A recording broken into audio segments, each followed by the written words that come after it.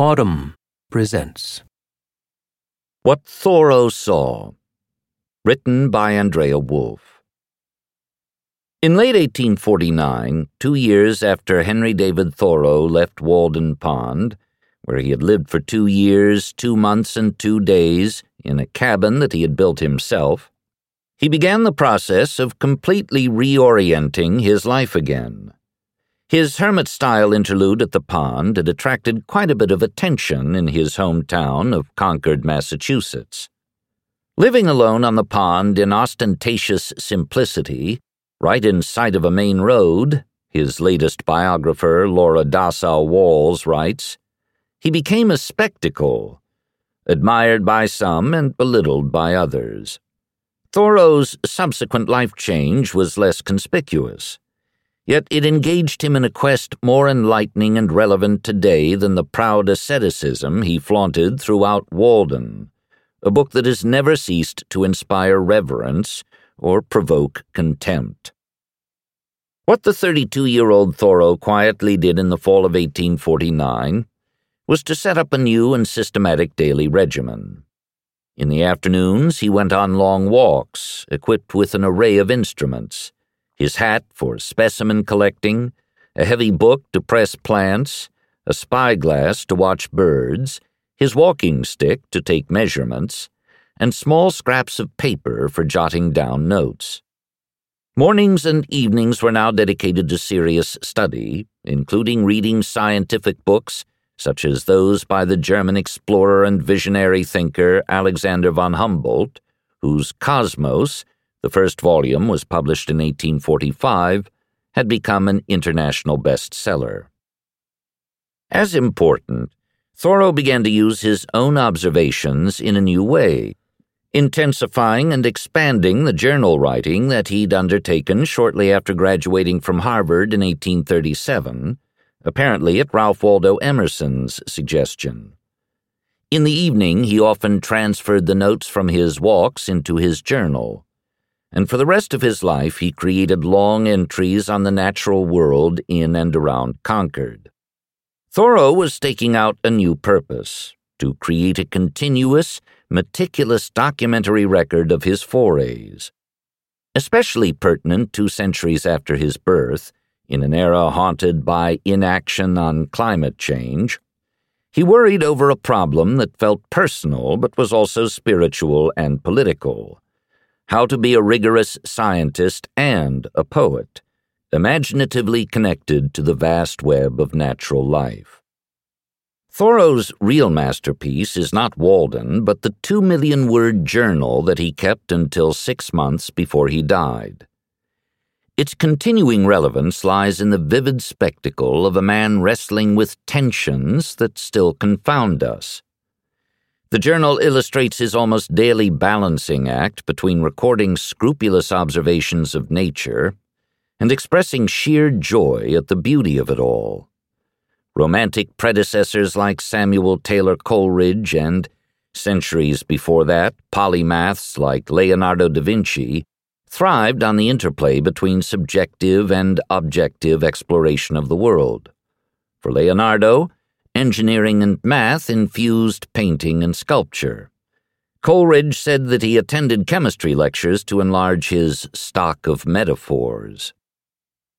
For Thoreau, along with his fellow transcendentalists, the by now familiar dichotomy between the arts and the sciences had begun to hold sway.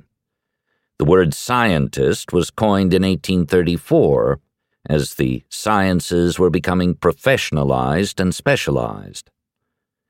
Thoreau felt the disjunction acutely, and his journal lays bare both his fascinated scrutiny of the most intricate factual details and his fear of losing his grasp of nature or the cosmos as a whole. Today, scientists churn out data-stuffed reports assessing the perils we face: shrinking Arctic ice, rising sea levels, extreme floods and droughts, the acidification of oceans, forest fires. Their daunting graphs, tables, and technical language stir up debates and doubts.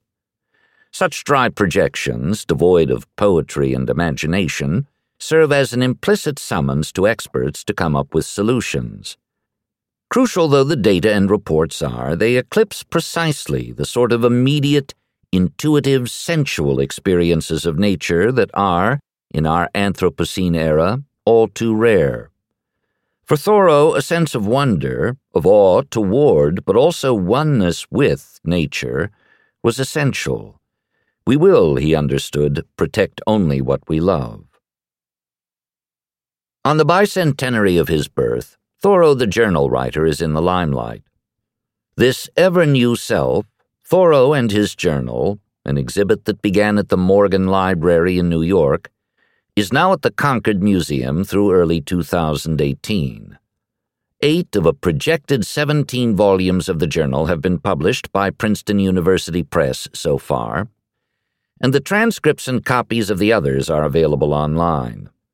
For those daunted by the millions of words, selections of Thoreau's observations on trees, wildflowers, and animals stand out in the recent flurry of publications and offer a fascinating taster.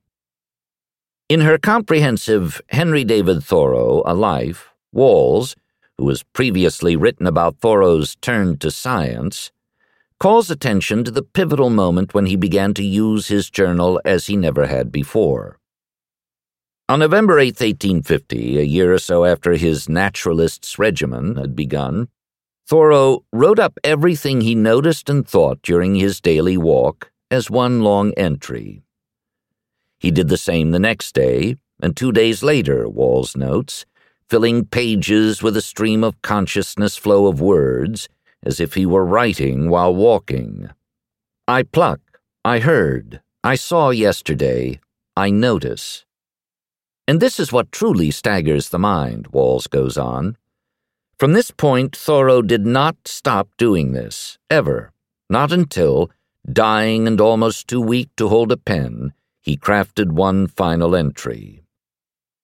A week after that first extended entry, he wrote, I feel ripe for something. It is seed time with me. I have lain fallow long enough. Thoreau went on, my journal should be the record of my love. At the same time, his journal was a repository of constant measurements, minute and expansive, of the depth of streams, the wingspan of a moth, the number of bubbles trapped beneath the frozen surface of the pond. What are these pines and these birds about? What is this pond doing? I must know a little more. Thoreau had written back in 1846, when his journal had still been a source to plunder for other writing projects, not yet a compendium of exhaustive field notes. Now his quest for unifying order became more focused, and he set out to pursue it by counting the petals on a blossom or the rings in the stump of a fallen tree, hoping not to lose a sense of beauty and mystery in the process. The tension between the particular and the whole wasn't new. Transcendentalists like Emerson were searching for unity in nature, but resisted what seemed to them the blinkered reliance on deductive reasoning and empirical research enforced by encroaching science. Such methods tended to cloud the sight, Emerson said, and he endorsed instead a conception of nature as the symbol of spirit. That Emersonian notion of natural phenomena as the embodiment of what his mentor called ideas in the mind of God had once thrilled Thoreau, as Walls writes. But by the time Thoreau reoriented his life, he needed more direct contact with the marrow of nature. Thoreau had already framed the poet-scientist dilemma in 1842, when he reviewed a series of natural history reports published by the state of Massachusetts. How could such dry summaries hold any interest for the general reader? Where, Thoreau asked in his review in the transcendentalist literary magazine The Dial, was the joy of nature?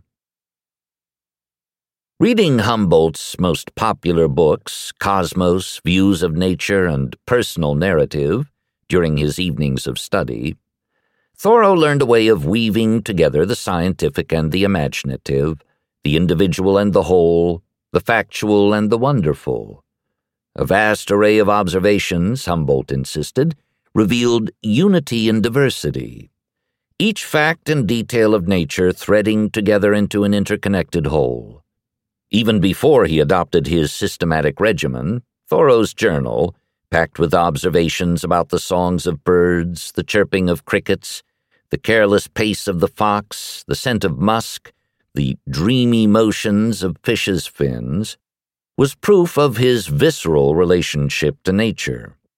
In Thoreau and the Language of Trees, the writer Richard Higgins describes Thoreau sniffing the bark of twigs, listening to the creaking of hardwoods in winter, sampling the taste of lichens — he liked rock tripe and Iceland moss best — delighting in the play of light and shadow in the canopy of trees. "We must look a long time before we can see," Thoreau had concluded in his dial essay on the natural history of Massachusetts, pronouncing that the true man of science will smell, taste, see, hear, feel better than other men.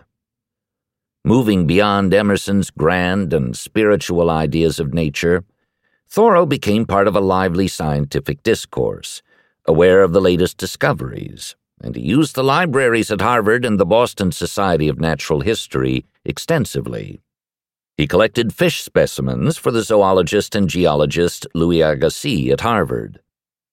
And though he was a little squeamish about gathering birds' eggs for another scientist there, he agreed to commit deliberate murder if the advancement of science demanded it.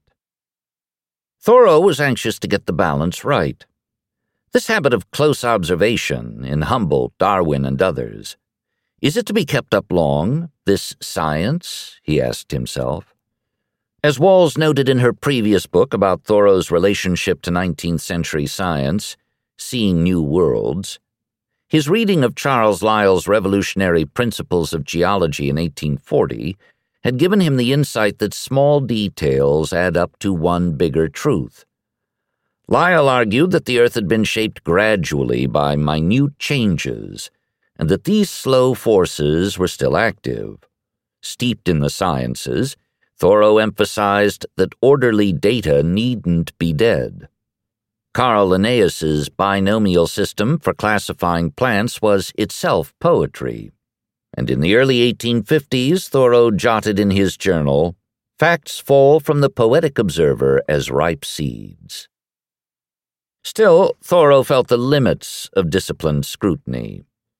"With all your science, can you tell how it is and whence it is that light comes into the soul?" he asked in one of his July 1851 entries. In December, when he saw a crimson cloud hanging deep over the horizon on a cold winter day, he wrote, "You tell me it is a mass of vapor which absorbs all other rays," only to lament that this was not a good enough explanation. "For this red vision excites me, stirs my blood." What kind of science was this, he wanted to know, which enriches the understanding but robs the imagination? The following summer he summed up the dilemma. "Every poet has trembled on the verge of science," he wrote after a long day at the Sudbury River, even as he also noted, "I wanted to know the name of every shrub." Was his knowledge becoming so fine-grained that in exchange for views as wide as heaven's cope, I am narrowed down to the field of a microscope? He saw details, not wholes, and feared being dissipated by so many observations. Or could the sensual be entwined with the scientific? For Thoreau, in a short entry about frogs, that happened. They express, as it were, the very feeling of the earth or nature. They are perfect thermometers, hygrometers, and barometers. Humboldt had addressed the same issues. Nature, the undaunted explorer explained, should be described with scientific accuracy, but without being deprived thereby of the vivifying breath of imagination. The same man who had carried 42 scientific instruments along on his 5-year exploration of Latin America, from 1799 to 1804, also wrote that what speaks to the soul escapes our measurements. To Goethe, he later said, "Nature must be experienced through feelings." Out of Humboldt's extensive travels and intensive investigation of similarities, differences, and interrelationships among organisms, and among humans and the world they inhabit, emerged his vision of what he called a wonderful web of organic life. Today a given, but then a sweeping new insight. In this interwoven world where everything is interaction and reciprocal, Humboldt wrote, humans were bound to leave their mark on nature. Half a century before Thoreau wrote about the preservation of the wilderness, Humboldt warned that mankind was raping nature and described the devastating environmental effects caused by monoculture, irrigation, and deforestation. For Thoreau, Humboldt's global vision galvanized a more personal, provincial approach to experiencing the vast living organism that was nature. A little stream in Concord was his stand-in for Humboldt's thundering Orinoco River. The neighboring hills became Thoreau's Andes, and, according to Emerson, the Atlantic Ocean was for Thoreau a large Walden pond. As he surveyed his smaller domain, Thoreau could sound supremely anthropocentric. What is nature unless there is an eventful human life passing within her? He wrote at one point. Nature naught without human experience, he jotted at another.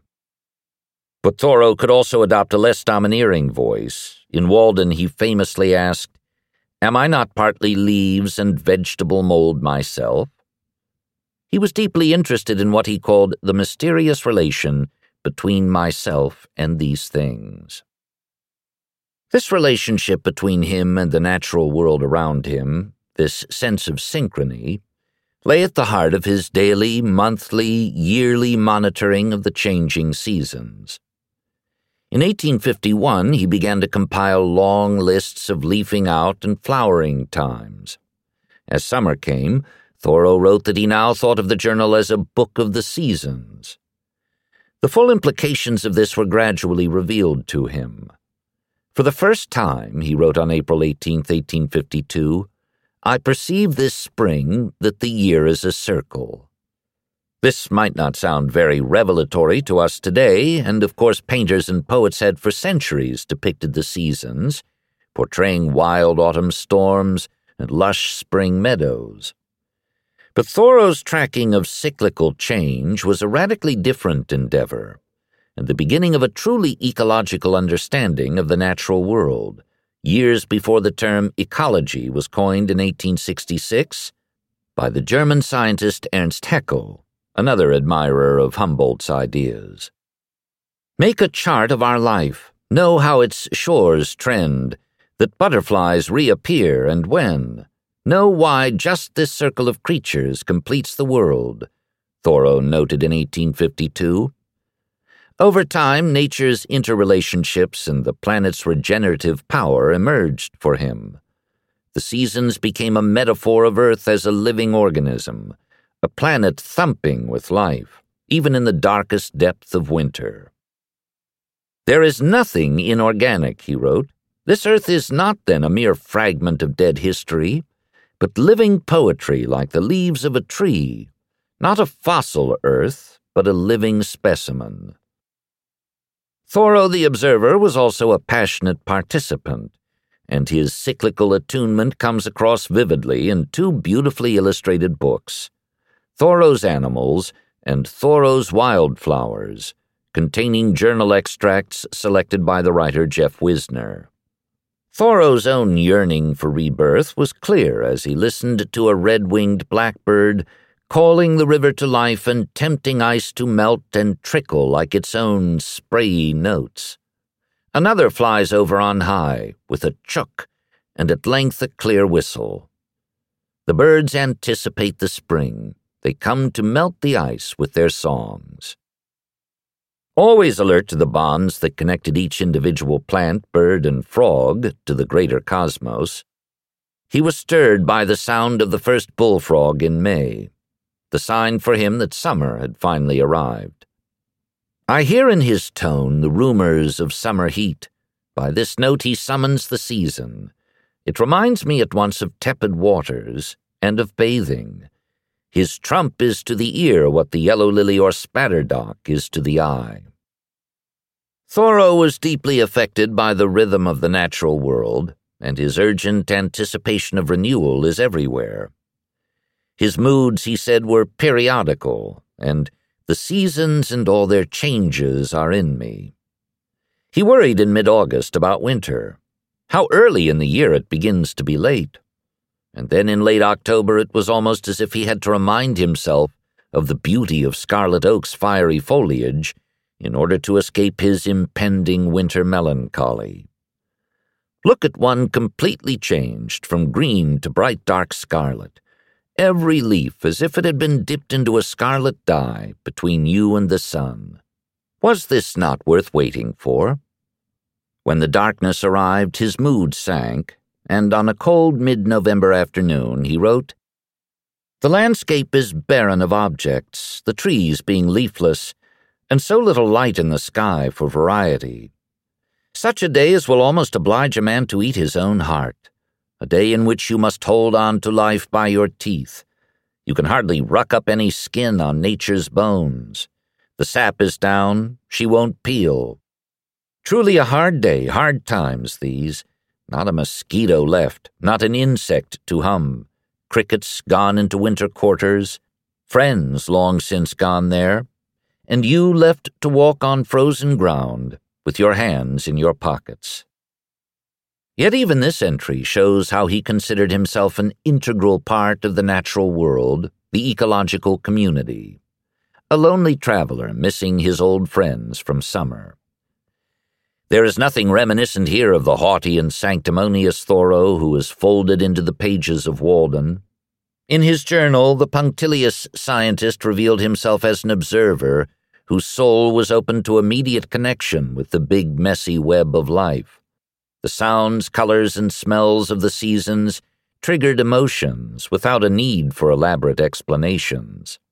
Nature, he wrote in January 1852, is a plain writer, uses few gestures, does not add to her verbs, uses few adverbs, uses no expletives. He aspired to do the same. Thoreau wondered whether anything he ever wrote could be better than his journal, comparing his words in those pages to flowers that were freely growing, not transplanted or rearranged. I do not know but thoughts written down thus in a journal might be printed in the same form with greater advantage than if the related ones were brought together into separate essays. They are now allied to life, and are seen by the reader not to be far-fetched. It is more simple, less artful.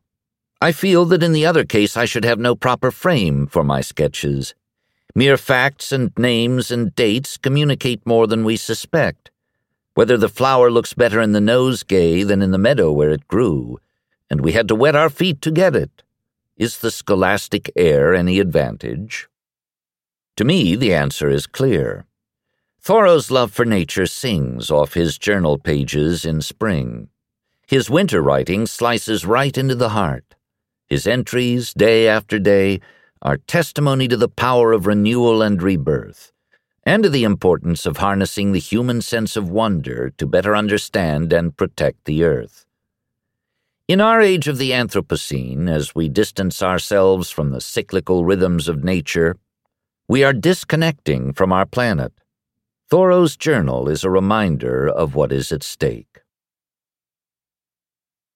Excerpt from The Swamp Lover. A number of writings by Henry David Thoreau appeared in The Atlantic in its early years.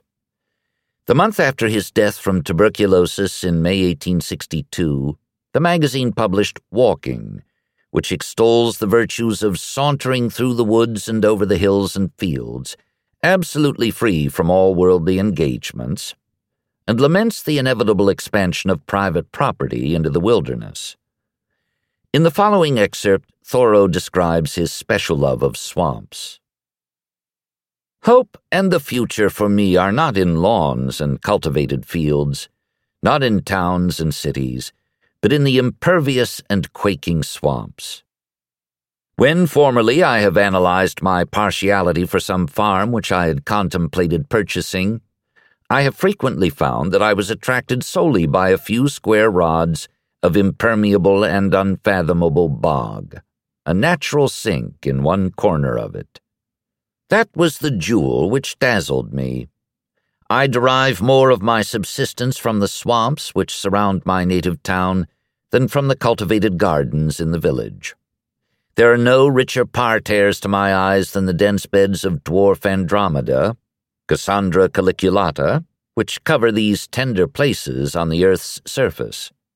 Botany cannot go farther than tell me the names of the shrubs which grow there, the high blueberry, panicled Andromeda, lambkill, azalea, and rhodora, all standing in the quaking sphagnum.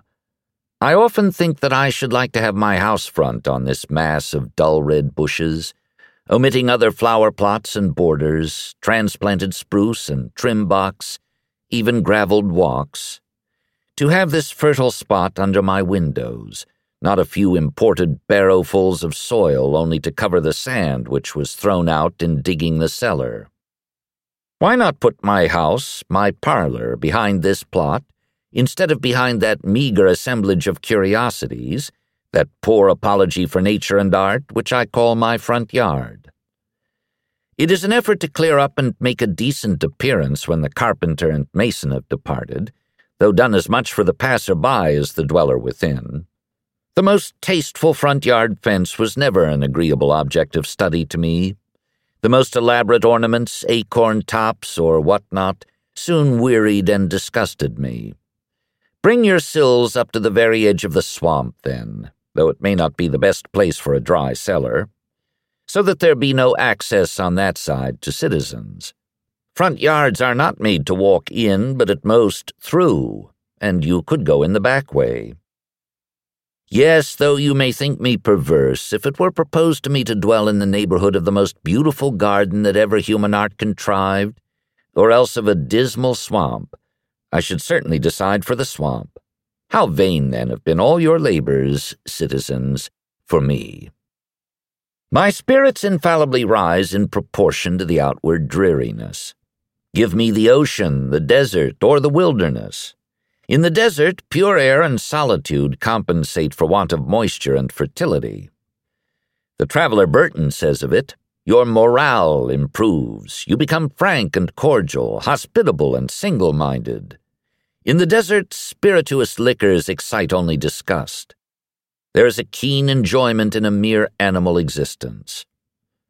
They who have been traveling long on the steppes of Tartary say, on re-entering cultivated lands, the agitation, perplexity, and turmoil of civilization oppressed and suffocated us. The air seemed to fail us, and we felt every moment as if about to die of asphyxia. When I would recreate myself, I seek the darkest wood, the thickest and most interminable, and the citizen, most dismal swamp. I enter a swamp as a sacred place, a sanctum sanctorum. There is the strength, the marrow of nature. The wild wood covers the virgin mold, and the same soil is good for men and for trees. A man's health requires as many acres of meadow to his prospect as his farm does loads of muck. There are the strong meats on which he feeds.